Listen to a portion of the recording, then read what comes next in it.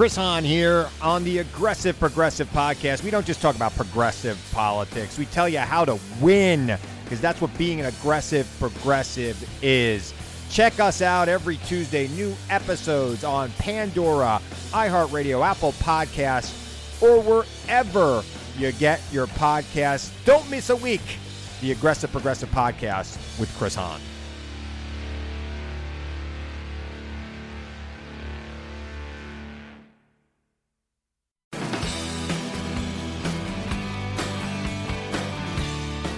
You are now listening to Bigfoot and Beyond, featuring the OG bad boys of Bigfoot, the Dr. Heckle and Mr. Jive of Squatchology, the Chip and Dale of Bigfoot, and I'm not talking about the cartoon. Please welcome your hosts, the Bigfoot celebrity couple Biff Clobo, better known as Cliff Barrickman and James Bobo Fay. Hey Cliff, how's it going? It's going all right, Bobo. How are you doing today, sir? Oh, great. It's a good day. Anything unusual going on you want to share? It is your life. I know there's something unusual going on. Yeah, it's pretty just a boring standard day. Or not standard, I guess non-standard day. Pretty boring.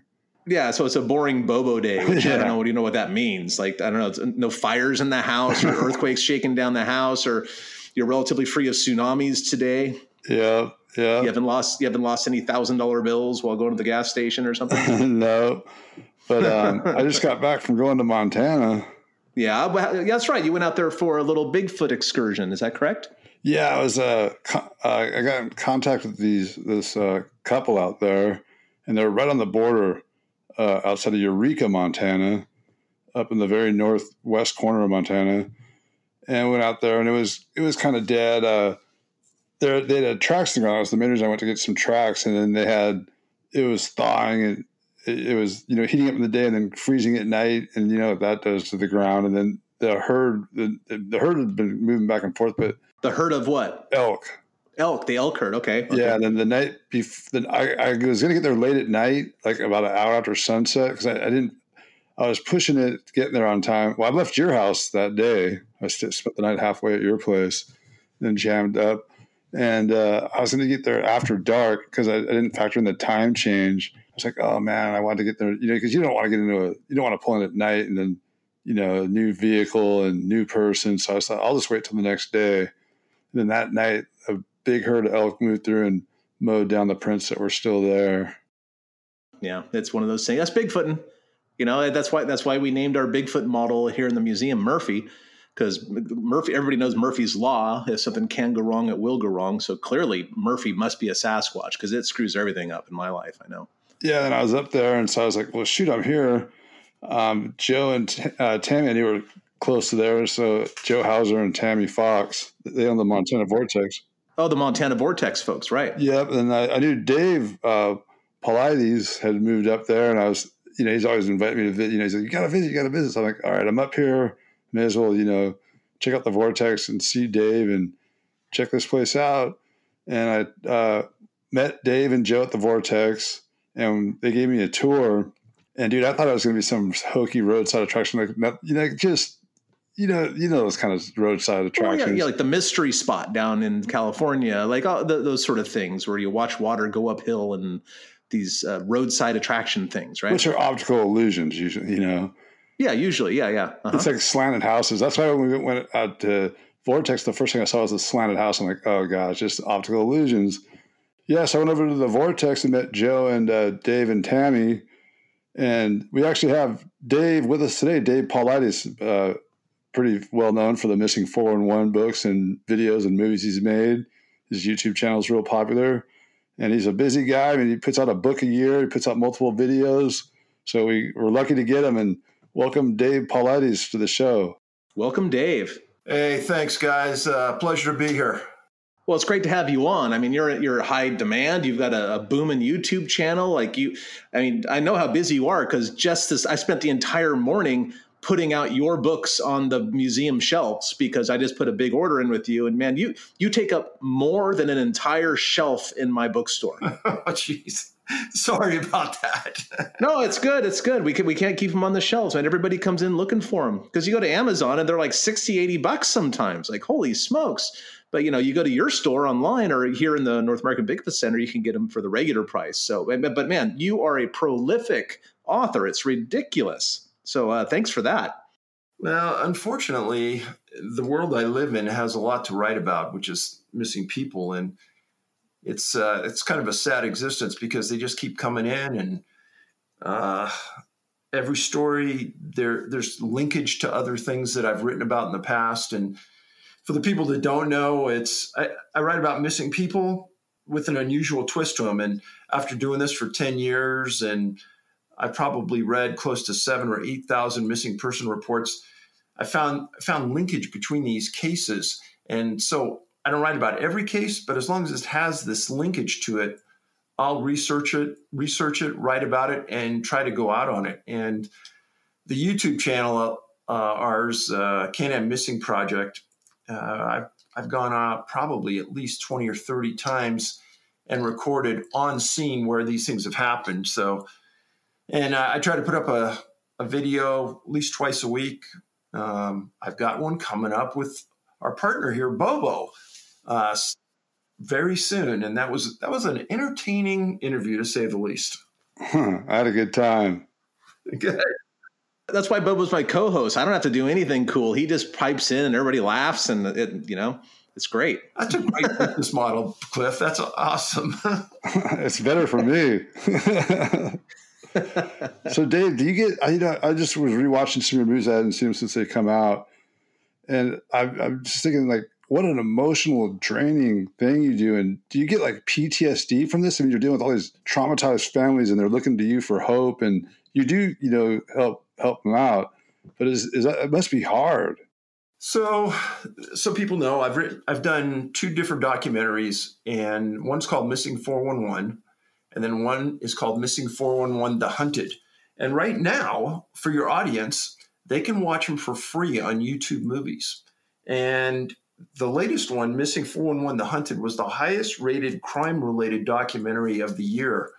So I've gotten some pretty good ratings on it. And they talk about people that have disappeared and their story and kind of the feelings of law enforcement in regards to their disappearance. And I think that the brutal honesty that law enforcement gives these stories will stun people. And you're right, guys. It is a very, very draining, emotionally packed topic because many of these people have no closure. They have very little assistance from law enforcement. A lot of people just want to put these stories on the shelf and forget them, but the families don't want to do that. They want some publicity for it. They want to understand what happened. They want to understand why law enforcement does nothing. I've also done a 2-hour special for the History Channel called Vanished. You can watch it on Amazon right now. It's owned by History, but you can watch it, Vanished. And in there, I met several families, and you can kind of see the interaction. These people are ecstatic that anybody cares. And when you understand the story and you understand the person, it brings you into that realm where, why aren't we understanding this better? Why aren't we trying to find these people? Why did we just give up? A lot of unanswered questions. Now, you come from a law enforcement background, if I remember correctly. And I know my father was a LA County sheriff. And one of the things that he never did was bring his work home with him, so to speak. There was a wall he put up emotionally between what he had to deal with at work and what he had to deal with at home, because my brother and I were kind of handfuls sometimes, as one might imagine, but nothing like what he had to deal with at work, Do you feel that your background kind of helps you separate the two into categories or little, containers to kind of, this is a professional thing. And of course it has to touch you. I know it did. I saw it in my father, but at the same time, my dad compartmentalized it pretty well. Do you feel that you have a coping mechanism or anything like that to those ends? So when you're in law enforcement, and let's say you're LA sheriff, or like with me, I was a San Jose policeman, you go to work, you take your uniform off, you come home. And that's kind of the separation point. But in my world, I'm in my office all the time, working on projects. I can't leave. If I go upstairs, take a shower, I'm back in the office, checking emails, doing work. So unfortunately, I really can't. And I have people in my family say, I carry it on my shoulder 24/7 because there's a lot of people that need assistance. And it's nothing that I can leave. And when I go to different areas of the United States, I can almost go to any area, and I know cases where people have disappeared. I mean, heck, Cliff, in your backyard right around Mount Hood, I did a video 2 weeks ago about 3 guys who disappeared. So like I said, I could go anywhere and find people that are related to the work I've done. Yeah, they keep coming up, man. I think I just saw something, well, certainly in the last month. I have a pretty elastic sense of time, maybe, perhaps not as elastic as Bobo, but, I have a hard time with how long ago things were. But I think just within the last month, I saw another person or two going missing on Mount Hood. Mount Hood swallows them up. So there's something about that area where you're in, not just Mount Hood, but I would say in a 40-mile radius from there, that it's interesting. And I mean, the oldest case I know about on Mount Hood, it's an older case. Back in 95, a guy named Robert Budlong, Budlong. Kenneth Budlong. He disappeared up on the mountain. He'd summited that mountain 20 times. And he told his family that he was going to do it again. He was staying on the northwest side of the mountain at about 7,000 feet. They found his camp when they started looking for him. They don't know what happened to him. They don't know where he went. Searched for him for a week and a half. And heck, it's been 25 years and they haven't found anything of him. And people have to remember something that, yeah, your body will deteriorate, but your boots, your crampons, your rope, your backpack, all those things will essentially almost last forever. And so when you don't find any of those things, it's a major mystery. Just a matter of a few weeks ago, I read a newspaper article where one of these things was solved. And a gentleman went missing near Multnomah Falls, and they found his remains. And I don't remember when he went missing, the 90s or 2000s or something. But they figured out who he was finally after all these years, because they found his body a long time ago, and the technology is just catching up to help them identify him. And then there was another woman on the mountain that was recently found as well. So along those lines, since occasionally these things are, solved, I guess, these cold cases, do you do any follow-up or do you have any plans for publication for any of the successful, finds or identifications or the found people, instead of missing 411, it could be like found 411? Unfortunately, there aren't many people that we write about that are found, and it could lie in the profile points that we identify on these cases. What are profile points for me and our listeners who may not know? Sure. So when I first started out, I was told by a couple of park rangers, hey, there's been a bunch of disappearances at parks we've worked at in the past.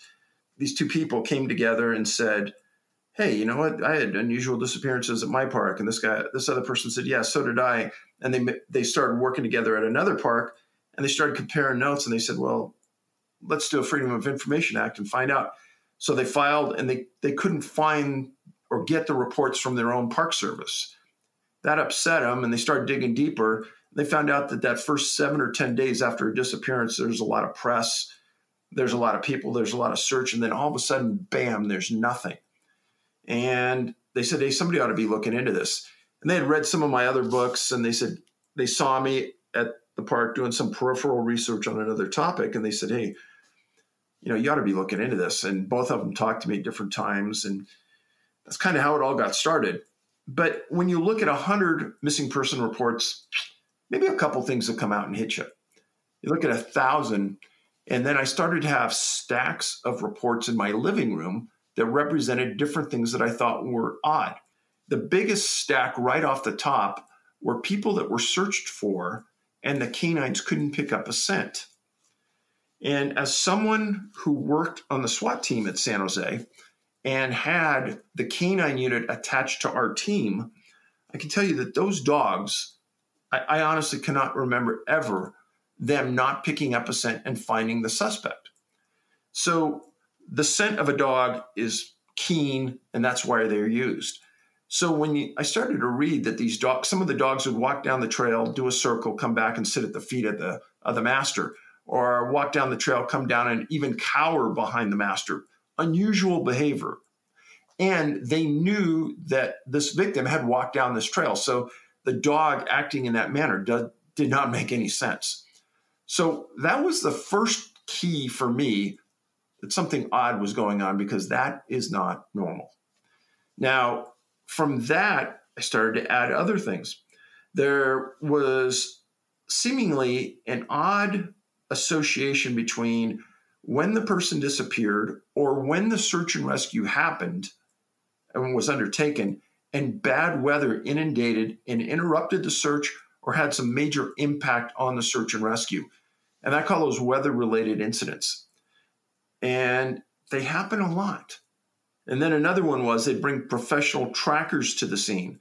And we're talking about these men and women would baffle you. You and I couldn't figure out that a person walked through this patch of greenery, but they could tell you how many hours ago they did and possibly how much they weighed. And these trackers couldn't find any tracks leaving the area where they knew that these people were at. So those were a couple. Then another one was a lot of these are water related. And that means that in very close proximity to where they disappeared or where they were eventually found, they were in, near, or very close to water. And yeah, there's a lot of water in our existence, but this was almost obscenely obvious. Another one was if the person was found, the person was usually found in an area that had been previously searched by search and rescue, sometimes as much as 20 or 30 times. And what I mean by that is I wrote a story where this little boy disappeared. I think he was 7 or 8 years old. They searched for him for 8 or 9 days. And on the 9th day, search and rescue is leaving their camp and they're going out on a trail to an area, and a tree had fallen across the trail. And on top of the tree was this little boy sleeping. And that was odd. But that's a real wild example of how some people are found in these areas that have been previously searched. A lot of times if the person's found and they're alive, they can't remember how they disappeared, where they went, how much they've walked, or any of those associated type of things. And then in my third book, I wrote an extensive section about data that we were accumulating, and it had to do with young children.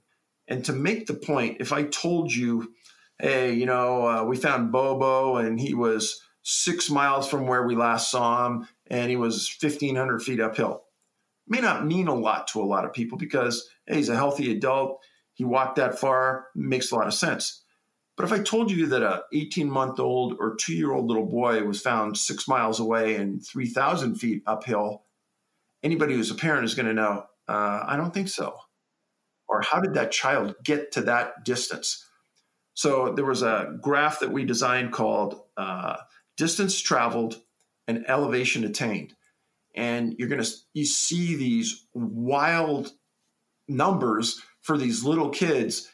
And if you spend time around little kids, that is not happening. And this was in a wilderness area, so there were no roads. There was no way for this person to get manipulated up to that location logically. So these are all common threads no matter where, or do some of these strange things about certain cases happen more frequently in certain areas? So part of this also was when I was a policeman and we had a series of crimes, we'd take a map of the city and we'd put pins in where, say, robberies were happening. And you could send this information to a profiling unit of the FBI, and they could tell where probable-wise the next robbery would occur or where the suspect lived. Now, you take that profiling idea from the FBI, and that is exactly what I'm doing with these missing people. We're profiling this. And I started to put pins in a map of the United States, and because I started to remember, somebody had a lot of people, in that big stack over there, and Great Smoky Mountain National Park had a lot, and Mount Adams had a few. And so I'd start putting these pins in, and son of a gun, if these clusters started to develop. And the more I did the work, the more I figured out that, hey, there is this clustering effect to these disappearances and certain areas. The biggest cluster of missing people in the world that match these profiles is Yosemite National Park. And there's a line of clusters that go up the Sierras, right through the Cascades, all the way up into British Columbia, up over the top of Montana and Idaho, and then back down through Wyoming and Colorado. And then there's a big gap of very, very few people missing in Eastern Oregon and in Nevada. And then north through south, from North Dakota, South Dakota, Kansas, that stretch going all the way through to Texas, right through the middle of the U.S., there's hardly anybody missing. And then as you push east, all the way around the Great Lakes, there's clusters of missing people. All the way up and down the Appalachian Trail, there's missing people. Group of people missing in Alaska, 3 or 4 people missing in Hawaii. But altogether, there's 62 clusters of identified missing people in North America. Stay tuned for more Bigfoot and Beyond with Cliff and Bobo. We'll be right back after these messages.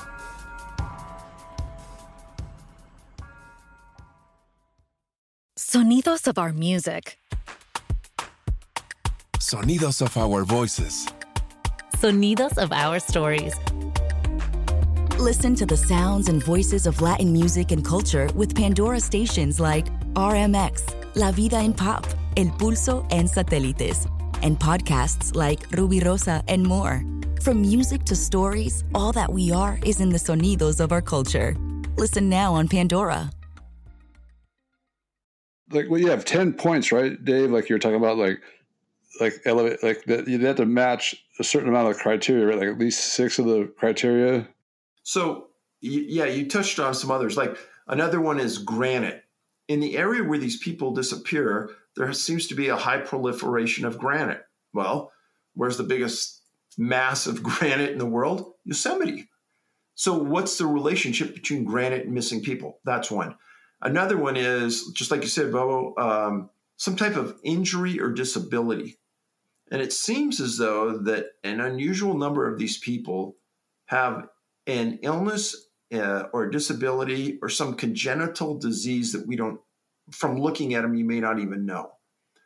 And then the most fascinating one to me is both ends of the intellectual or physical scale. Like there's some people that have Alzheimer's disease or dementia, and those people disappear and they aren't found. And these aren't very healthy people.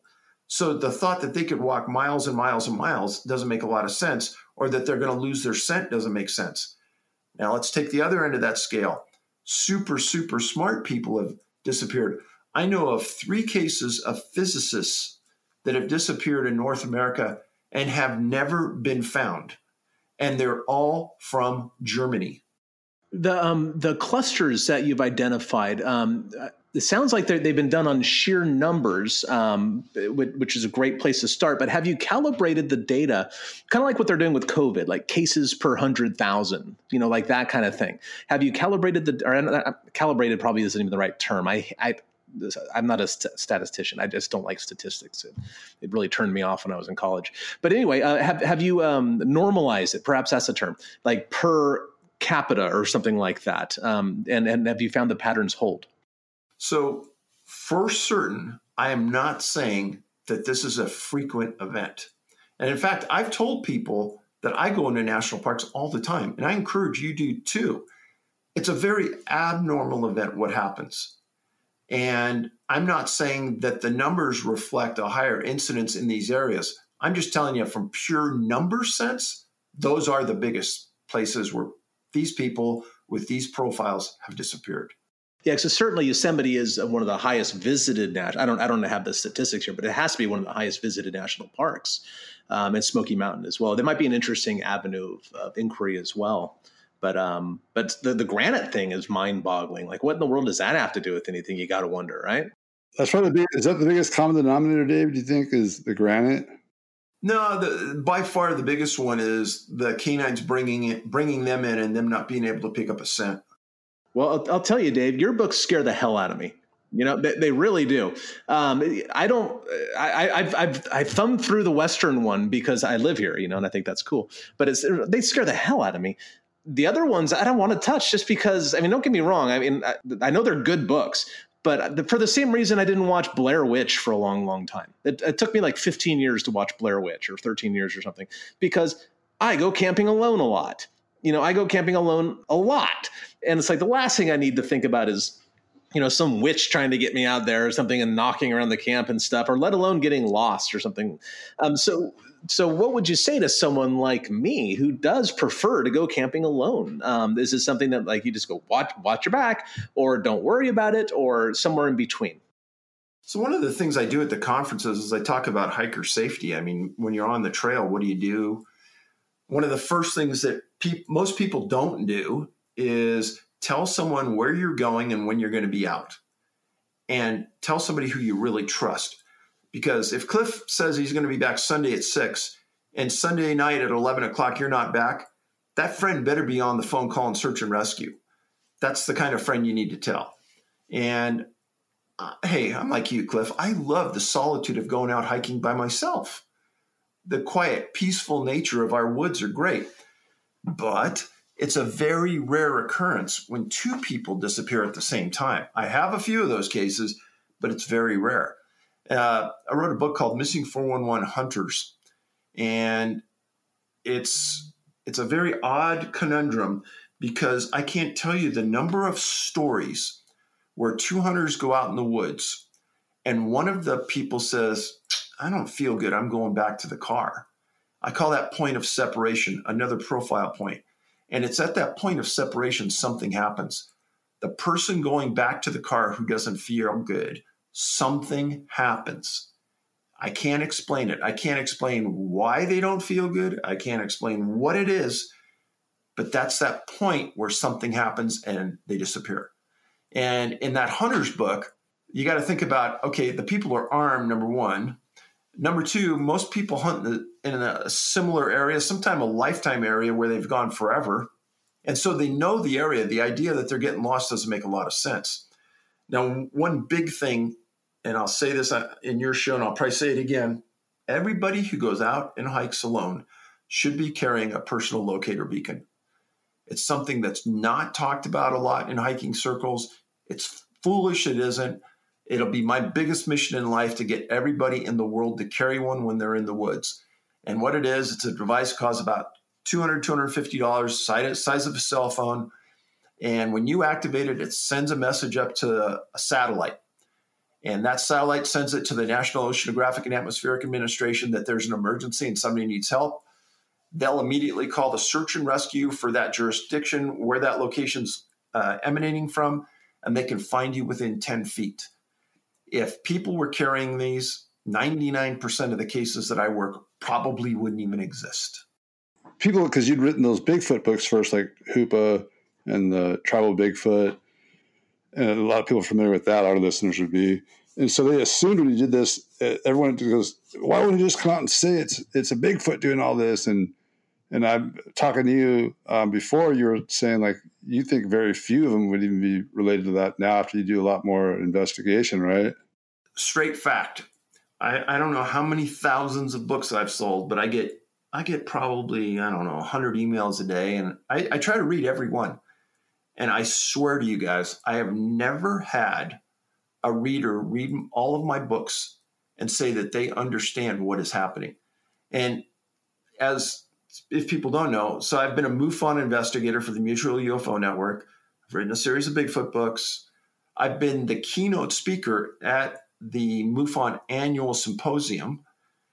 So I'm pretty well attuned with all these different areas. And I've got fans from a lot of different regions of unusual research arenas. And so I think I've got it all covered. And I've never had anyone who's read all those books and said, yeah, I understand what's happening after reading them. Yeah, because you always said that, and people thought you were just trying to be evasive or whatever, but it's like you just didn't know. Like, you don't know. No one knows. Well, how could anybody know? Because there's so many cases. I think it would be silly to think that one thing would be responsible for all of them. I mean, what are your thoughts on that, Dave? I mean, the root causes of there must be a dozen root causes of these things, no matter how weird the causes are. The one thing that kind of puts a twist on that in my mind is that they do fit this profile, though. And I mean, I forgot what show I was watching, Cliff, but you were up in Alaska walking around, and there's a place that has a lot of very unusual disappearances over the years. I don't know if you've heard about them when you were up there. Well, no, I didn't hear. I wasn't looking into it. I heard Lake Monster stuff and Bigfoot stuff because that was a Travel Channel show called the Alaska Triangle or something like that, and that's what they hired me to go look into. And where I was in a fishing village called Kokkinok. About 125 people lived there. So I didn't hear about anything like that, but I mean, it's Alaska. You walk too far in any direction, you're going to go missing. You know, the one thing, like Bubba was bringing up, the Hoopa Project and tribal Bigfoot. I'm big on Native Americans. I think that we are amiss if we aren't listening more to those elders and their stories, because I think we can learn a lot from them. And in fact, those two books have almost solely to do with Native American issues on their reservation involving unusual occurrences. And heck, one of my best friends is Harvey Pratt, a Cheyenne Arapaho Native American chief. And he and I routinely talk about these kind of things. And Harvey tells a story that when he was a little boy and they would go camp out in the woods, that his elders and his mom would always tell him, you never walk away from the glow of the campfire. You always stay close at night. And why did they say that? Because there were things in the woods that could do harm to you and could take you. Yeah, besides just bears and mountain lions, wolves, other things. Yeah, no, that's you see that with all the tribes throughout all of North America. Yeah, when Bobo and I were filming that Alberta episode, season 1 or probably season 2, I'm guessing, when we had Todd Standing as we looked into his stuff or whatever. We were up in Alberta and we were talking to what was the tribe there, the Stoney Nakotas, if I remember right. Yeah. He was an elder for the Stoney Nakotas, and he told us that he got too far from where he was supposed to be, and the little people came and were coaxing him into like their underground tunnels and stuff. And then his family saved him at the last minute before he went underground with the little people, the Stick Indians or whatever the local name is for them up there. Have you run across potential abductions or any signs or anything like that of the little people, not Sasquatches, of course, but I'm sure you know what I'm talking about. So again, doing the research on those other two books, in Hoopa, they talked about them routinely. And then when we went to the Midwest and talked to tribes around Oklahoma, again, that topic was something that was brought up. See, the thing is that if you had somebody who validated you as an honest person and could be trusted, then they'd open up to you. And because I was with Harvey, or because I knew some tribal elders in Hoopa, that door was open to me right away. So there was no time to break things down. I heard about them just like you and I were talking right now. There was no hesitation. When we were filming in Alaska, the second time we went up there, I interviewed a couple that saw a Sasquatch on the road or whatever. He was Native and his wife was white, Caucasian. And after we did the filming and, they're doing whatever they do with film, producers and stuff like that. I was talking to the witnesses and just kind of shooting the poop with them and getting more information about the sighting from them. And our topic of conversation went off to little people, and both of them had seen a little person. It was a 2-person sighting of a little person. And they described it, of course, as a 2.5 foot tall, indigenous looking person wearing full native garb, traditional native garb and stuff. But that was the first and only sighting to this day that I've ever pulled of not only an indigenous person seeing one, but a white person seeing the same one, like a 2-person sighting. And one of them was outside the culture that I normally hear this from. So I thought that was pretty interesting. And I definitely think there's something to it. I don't know what that is. I don't know where the ecological niche is, but the universe is weirder than I think. That's for sure. Well, Bobo, haven't you heard the stories of little people around Weichpec and Hoopa? Oh yeah. I've never had anything personally happen with them or seen anything, any sign of them, but I've heard it too many times from too many people. Like, yeah, they're there. I mean, we heard it, the Klamath tribe up in Southeast Oregon. But Dave, you don't think it's like little people and like terrestrial animals that are causing, or terrestrial beings that are causing this? It seems to be more like a parallel universe thing, right? Okay, you brought up a good point. So people who really don't know much about the research will tend to think, okay, maybe it's predation, maybe it's a bear, mountain lion, whatever. So one of the things that Search and Rescue does is when they go out, they'll vet out that as a possibility. And if it still is a possibility, we won't work the case. Now, one of the things I talk about in conferences is I ask the audience, well, how many fatal mountain lion attacks in North America in the last 100 years? People say 150, 250, 15. 15 in North America in 100 years. It's very, very rare. And no, that is not, that's not an issue when we're talking about my work. In certain areas, I mean, heck, where I live now, you better have your head on a swivel sometimes in some areas because of grizzly bear, and they will eat you. So no, I am concerned about that. But if you're attacked by a grizzly bear, it's going to be a gruesome scene. And again, if there's any evidence of that, I'll vet that out as well. So animal predation, not an issue in my work. But I'm probably one of those guys that has a very open mind about what's happening. And I've tried not to be closed-minded about what could occur. And I think that's led me down the road to many discoveries that I never would have found otherwise. So, I mean, just sitting around talking to Bobo for an hour and a half when I interviewed him, we had a far-ranging conversation about all kinds of things. That's why we're called Bigfoot and Beyond, right? Yeah, there you go. It gets pretty beyond, Clip, because that's what I was saying. Like those who say that like as they call it, the woo. It's when you go to the Montana Vortex, it changes your perception on stuff. I mean, Dave can tell you more about it, but like they've done measurements that time changes. Like I know when you went to Mesa Verde with those physicists or whatever, those scientists, and you guys measured an anomaly in the time, like I think it was 600ths of a second. But at the Montana Vortex, they were getting some huge readings. Like the Skeptical Society was there?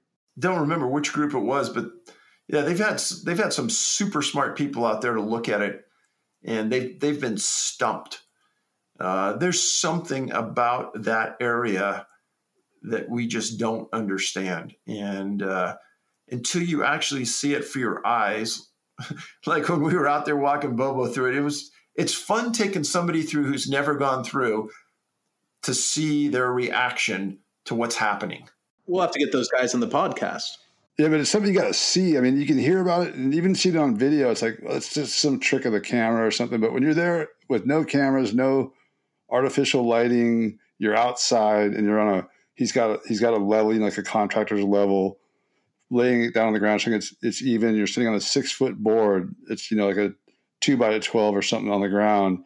And right bisecting it is one of the main power lines of this vortex. Dude, I would walk on one side because I'm a few inches taller than Dave. What are you, Dave, like about 6 foot? Yeah, and I'm like 6'3", so I'd be 6 inches taller or 7 inches taller on one side. Then we'd switch sides, and he'd be like an inch or two taller than me on a level ground. Well, how does the vortex or any of these strange anomalous places? Because I'm certain that the Montana one isn't the only one. I don't know much about these things, but are there any correlations between your missing persons work and these weird places? Where meridians cross and all that sort of stuff. Are there any correlations there? So when I was doing this show called Vanished for the History Channel, Prometheus, the same ones who do Ancient Aliens and Oak Island, they're the ones that were doing the show. So I was working with them for almost 6 months. And they sent me off to the University of Wisconsin. I met with this physicist named John Brandenburg. And we were talking about vortexes and these parallel universes and things and how they can be manipulated and how they can be used. And he said, Dave, this is a real phenomenon. And there are physicists all over the world that are trying to understand how these things could be manipulated to our benefit. And I was telling him a story that had been told to me by one of my readers. And this guy was hunting at like 10,000 feet in Colorado. And he had grass up to about his knees, and he's walking through this field. And he said, all of a sudden he looked ahead of him, like 20, 30 yards, and there was like a cloud bank right there. And he kind of kept staring at it. He said, as he walked closer to it, it wasn't moving. It was stationary. And he said he walked right up to it, and he goes, there was something wrong with it. And he said he stopped, and he picked up one foot, and he put his foot in, and he said it would remind you of putting your foot through a liquid mirror and your foot disappearing totally. And then he pulled his foot back out, and everything was normal, and the window or the mirror closed. And he said it scared the heck out of him. And he turned and he goes, I might have ran, but I got out of there as fast as I could. And what he said is that imagine if you're fat, dumb, and happy going down the trail with your head down, and you just walked into that. What would happen? Yeah, I don't think I have a good answer for that one. So, and Brandenburg's point being is that he thought that these vortexes were manipulated at some level by something somewhere, and they opened and closed. And when they opened, you could come in. And when they closed, you would be gone. Now, there's a story that I wrote at Mesa Verde National Park for this vanished episode where a man named Dale Staling disappeared. And the 2 days after he disappeared, a reporter came to the park to interview the park superintendent about a peripheral issue, didn't even know there was somebody missing. And there's this big rigmarole going on with this missing person, and the superintendent says, hey, come back in 3 or 4 hours, go walk the trail or something. I'm busy, but I will interview you after that period of time. So this woman doesn't know anything's going on, really, other than there's a lot of people. She goes out on the trail and she starts hiking. And she's out about 2 miles, and she doesn't know it, but it's where this guy disappeared, and they'd already searched it, and then we're done for the day. And she's walking through this area, and she hears a man calling for help. And she goes, I looked everywhere. I yelled back, and I could hear this man saying, hey, I need help. I'm over here, blah, blah, blah. And she goes, there's nothing. So she goes straight back to the superintendent's office, goes in, and there's the chief ranger and the superintendent, and she's worried. She says, hey, somebody's out there and needs help. And they go, what are you talking about? She explains where she's at. She explains what she hears.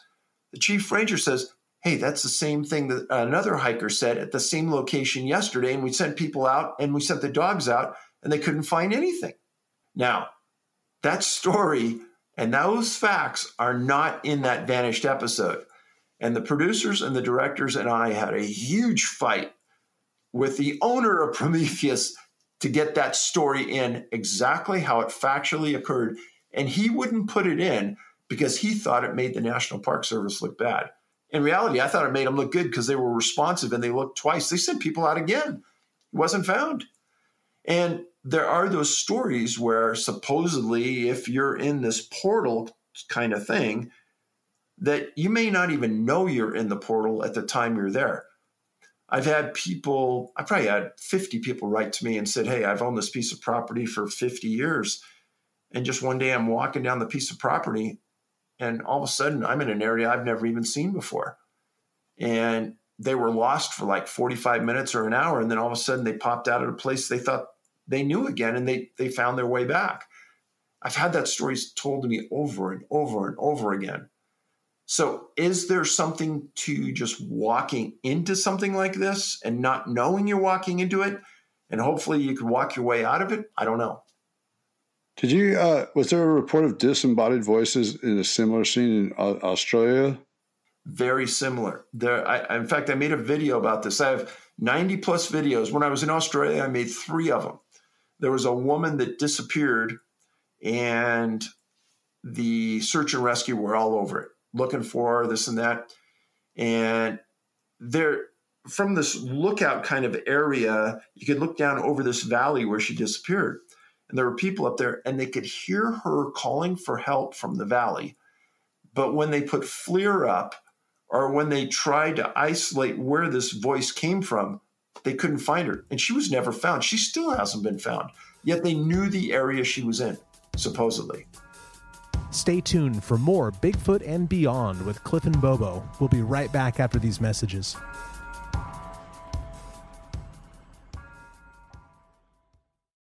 So this is a worldwide phenomenon to some degree, but I'm putting out your books today. I don't see a worldwide book yet. There's Canada, and then there's all sorts of regions in the United States, and then some other common threads like land area, water, et cetera. How many international reports do you get, and what percentage of those would you say match your criteria? So in Missing 411 North America and Beyond. That one, right. Yeah, so that one I have a lot more. And in fact, in the back of almost every one of the other books, there's an international section. And I've written about 16 other countries besides the US and Canada. And I get international cases almost every day from somewhere about something. And some of them have been absolutely baffling.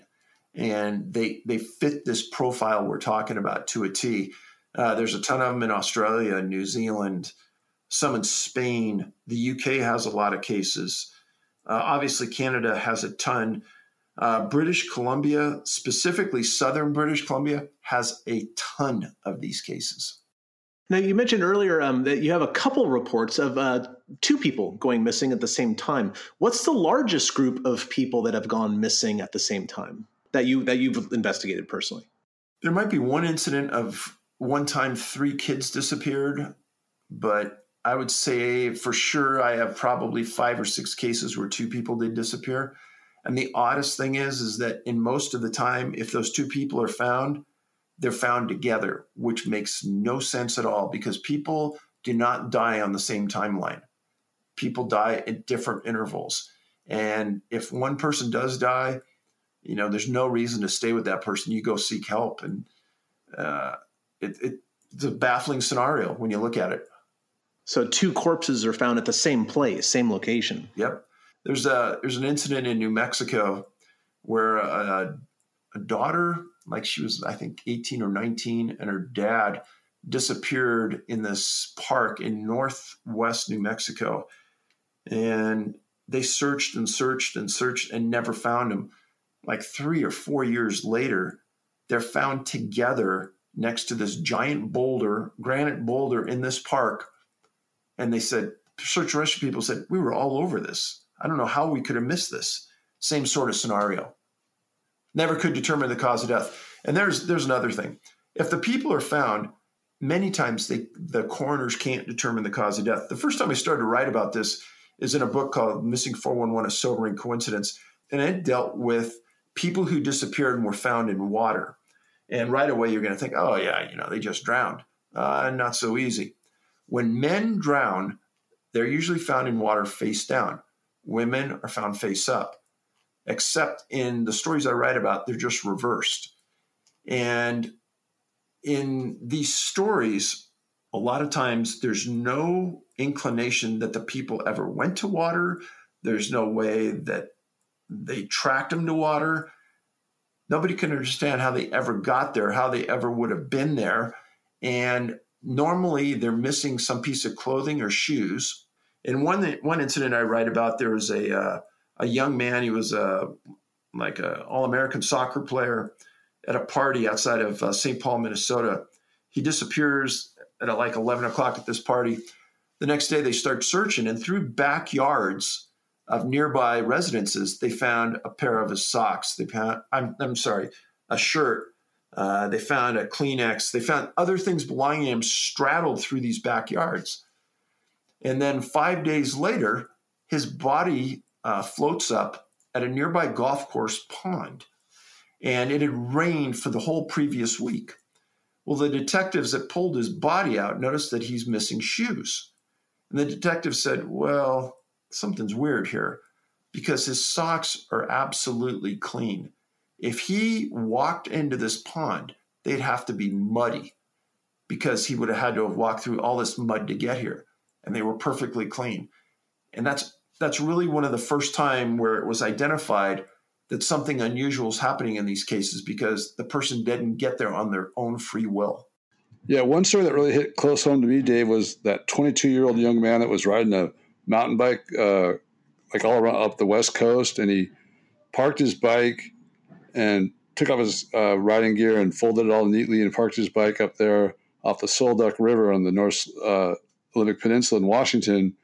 And then they found the guy months later through like 10-foot snow drifts, like 12 miles away or something. Yeah, and it's funny because Flippy, the guy who he worked on Finding Bigfoot with us for a few years and camera guy, he did the solo camp trips after Tyler. And he said he was never convinced Bigfoot was real until that night. We heard the strangest vocalizations I've ever heard. It sounded like a old, I don't know, I picture this like an old Wildlands firefighting truck, like a 1940s or some big four-wheel drive one, grinding its gears and its belts all whining super. I mean, it sounded super mechanical. It sounded like metal tearing in half. And then it morphed into like these screaming, roaring howls. And it was exactly where that kid, his bike and clothes were found. And this was a few months before that. Then they found his body. How far? What was the details on that again? That was a pretty amazing one.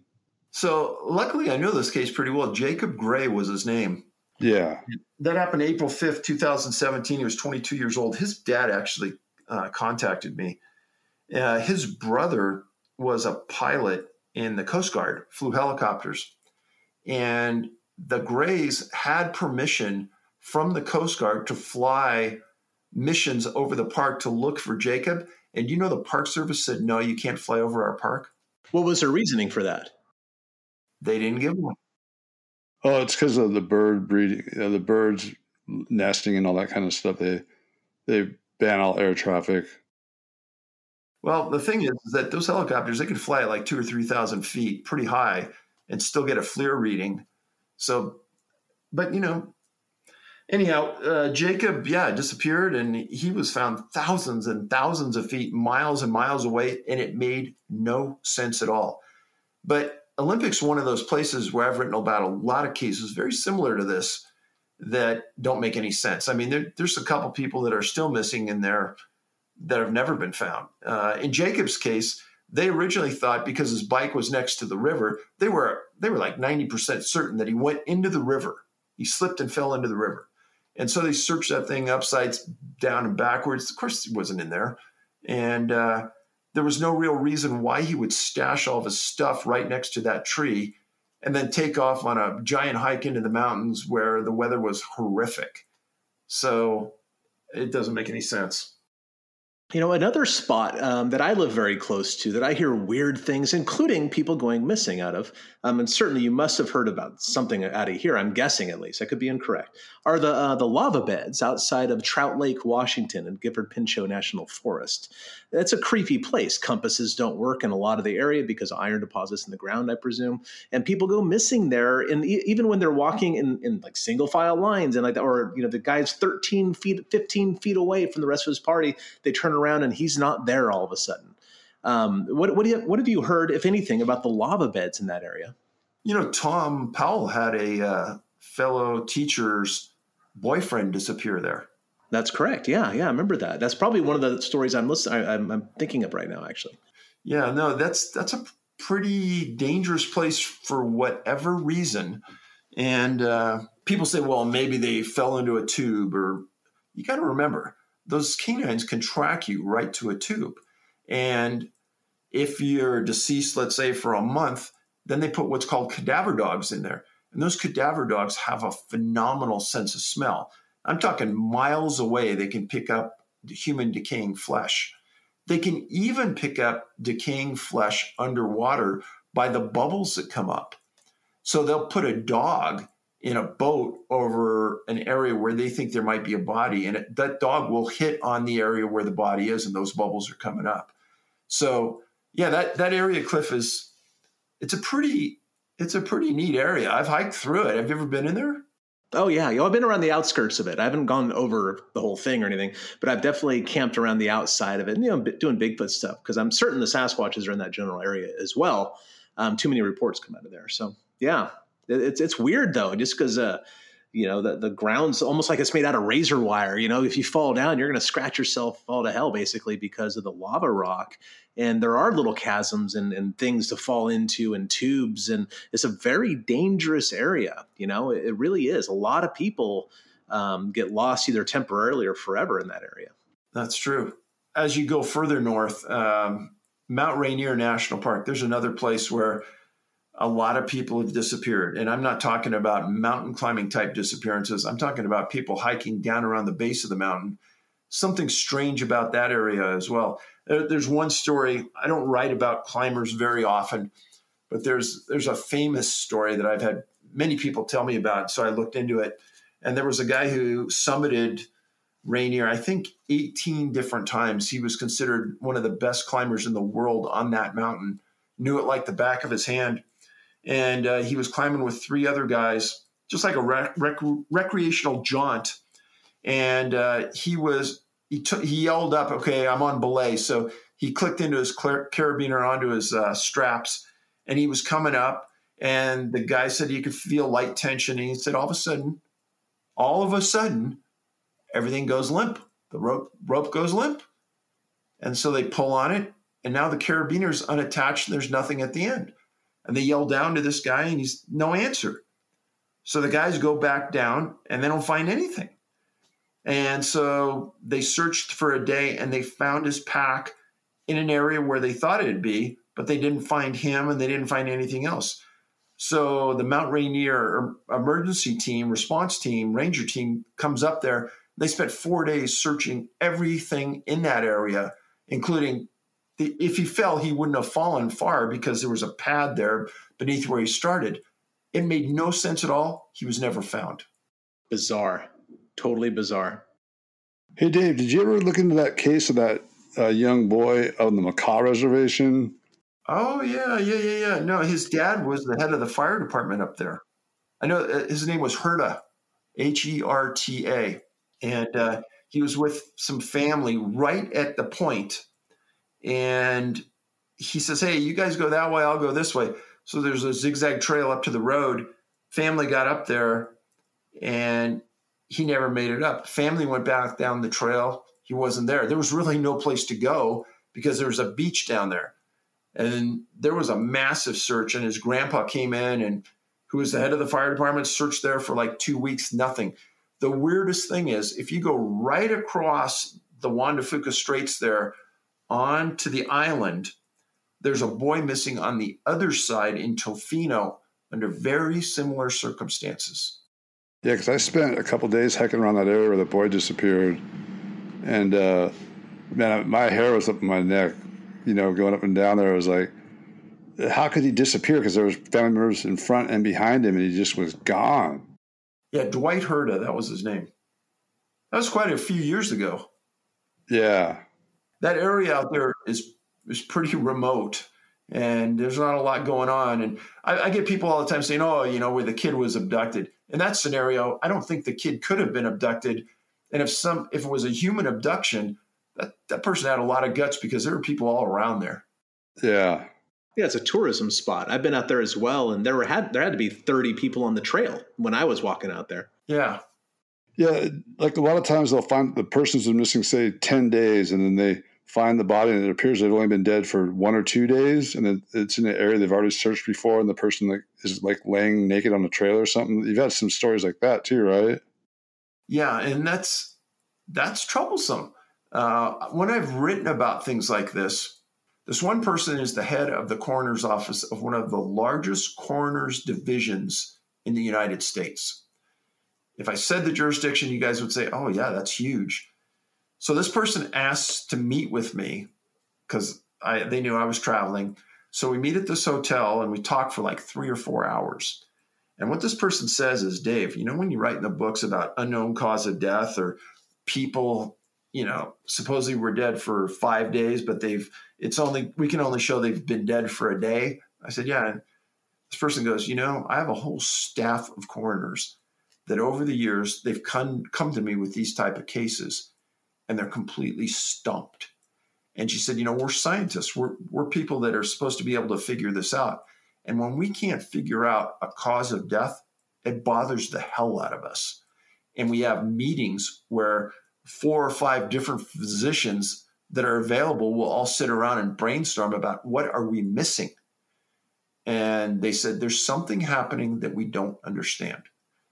And they said, hey, I'll deny if I ever said this, but I wanted to hear some other things from you because you've looked at it from 50,000 feet. I'm looking at it from our own little jurisdiction here where we get, 50 cases a day or whatever. And they said, but, you're looking at it from all over the world. So you're seeing these cases all the time. I said, yeah. And they said, well, what they tried to do is they tried to get me as a keynote speaker at this National Coroners Conference to talk about this exact thing because they were saying that people are reluctant to talk about it, but it's something that they run into too often. That's weird. That's the one I remember reading that in some of your books about that. Like, it seems like they get sucked up in the air and then just drop back down. Because sometimes, like, they have crushed skulls, like they have these big crushing injuries. Like, is there any pattern to that? Like, because sometimes it seems like they're untouched. They have injuries that are consistent with blunt force, but that could be dropped on the ground. That could be hit with a baseball bat. But in all of these injuries, the coroners will come back and they'll say there doesn't appear to be any act of violence against the people. Say if you were hit with a hammer, there's the head of the hammer in your skull. Or if you're hit with a baseball bat, there's that baseball bat indentation in you. In here, they can usually rectify it and say, oh, that was when they fell on this rock or something. They're not saying it's any human-to-human violence. Yeah. How often do you find when they find the bodies later, like that they have these crushing blunt force trauma? So the weirdest one I've ever written about was in Vermont. And this is an old story. It's from like the 30s or 40s. And this outfitter disappeared. And they went out and they found his body. And he was dead. And he was fully dressed. And his rifle was laying there. And there's like 4 rounds expended. And there's a big, huge scuffle like in the ground. But there's just this person dead. And they went and they did the autopsy. And they said that they found bear hair all over his body. And that this is the part that's completely BS. They said that it was obvious that the bear strangled him, suffocated him, and broke his ribs and killed him. And I went out and I found 2 bear experts and I said, is there any evidence that a bear can suffocate you with its legs or its arms and crush you? They said, heck no. Well, which begs the question, is there any direct connection? Are you confident in any way that at least some or any of these reports are Sasquatch related? Hey, I'm going to be honest. I don't know. Fair enough. Some of them look like it though, kind of, wouldn't you say? A lot of weird stuff in our world. And you think about all the people out there who think that the Sasquatch topic is just for buffoons. And you start doing these leaps of faith where you say, oh, maybe they did this or maybe they did that. What I tell people that are the hosts on interview shows is that, hey, tomorrow I could get a family that's missing their 20-year-old son and they're in desperate need of some assistance. And the first thing they turn on is Dave Paulides saying that, some Sasquatch or Bigfoot killed somebody. All of a sudden in their mind, I might have lost all my credibility. And so I kind of walk this fine line on a fence between, trying to make sure that I keep myself available to all those people out there who really know nothing about the topic we may know a lot about. But it doesn't do me any good to go out and leap and say something like that when there's really no evidence that it's happened. Well, Dave, you've given us a lot to think about because I'm certainly going to lose a lot of sleep about everything I've heard today. I'll be laying awake in my bed worrying about my next trip to the woods for several weeks now. So thank you for that. But Dave, your stories are fascinating. It truly is a mystery, and it's one of these mysteries in our own backyard. And I'm not the only person that wants to hear about this. So where can people go to learn more about your research and what you've been discovering? So I post almost daily on my Twitter account, David Politis at Can-Am Missing. The YouTube channel is Can-Am Missing Project, and the website is canammissing.com. And almost daily, something's posted on one of those locations, and follow us. You'll get an education with time, and I post a couple videos every week, and from those, you'll glean a lot that hopefully will help you when you go out on your hikes. And your videos are available for free now. Free, anybody can watch them. Where can they do that? So the two documentaries are free right now on YouTube Movies, Missing 411 and Missing 411 The Hunted. Obviously, our YouTube channel, that's free. Got 90 videos on that. So watch the movies, and they're about an hour and a half long each, and they've been both pretty highly rated. So have some fun with them. Yeah, they're awesome. And gosh, you have a library of books that you can pick up as well. And I know that the best place to get them is directly from you at the website, which is North America, or no, it's NA Bigfoot. Wait, your website, what is it? I always look it up by name. So yeah, the Bigfoot site is NA Bigfoot Search, and you can get our books. Obviously, if you're in Oregon or Washington, just go by Cliff's place and help him out and buy the books there. There you go. Thanks, Dave. We have a lot. I have several people who come in and ask me, "Have you got the new Missing 411 books yet?" I go, "No, not yet. We're working on it. COVID's ravaging our business, and we're not doing a good job here. But no, we just got a new order, so we have a lot of the books in. But I have several people that come to my shop specifically for your books, and also to show support for the museum as well. So thank you for that, Dave, making your books available to us. Hey, my pleasure, Cliff. Yeah, Dave, thanks so much. It was great hanging with you last week too, and looking forward to getting back out there with you again. We got to meet up at the Vortex and get Cliff in on that, get him on board with what's happening in that realm. And just thanks for joining us. We appreciate your time. Yeah, thank you, Dave. It's very, very nice to talk to you. It always is. Well, thank you for giving me an hour and a half interview, Bubs. And you can come over to my channel and watch that entertaining hour and a half. All right. It was an hour and a half. I thought it was like a half-hour interview. It was an hour and a half. Well, I did say you have an elastic sense of time, Bubs. Cool. All right, Dave. Well, hopefully we see you soon. Good luck with all your projects. Thanks, guys. So Bobo, score on that one, man. Getting Dave on our show. That's a good headline for us, man. Thank you so much for I don't know what you said to him. Thanks for working him over to get him on the show. Yeah, I know, because he doesn't. It's not like he needs our exposure. He's already very heavily exposed. But yeah, his documentaries are great. His first books are the ones that really freak people out the most, like the Bigfoot books, and those had me freaked out. I was like, God, why am I reading these things? It's making me nervous when I go out. But then you think about the hundreds of millions of man hours that are spent in the woods by tens of millions of people every year, and it's so rare. Like, you can't let it stop you from going out and enjoying yourself. Like you said, be prepared. Carry the GPS, personal location beacon, and compass, extra water, and just be prepared. I mean, don't not enjoy yourselves. But yeah, it's really weird. And he's covered so much ground. Like if you followed him from the beginning till now, there's just so much information. You start getting lately into the quantum, mechanics theory and time and space, and the portals and the wormholes and possibilities. It's just, I was getting tongue tied, because there's so much to talk about with him. And he's such a well-educated guy, and he, intelligent and knows his stuff. And I was getting kind of tongue tied. Well, I will say this. He's given me a goal to never appear as a chapter in one of his books. So take us home, Bobes. Okay, folks, thanks for tuning in. And make sure you check out Dave's web pages and everything he's got going on. You'll find it interesting as hell. So until then, keep it squatchy.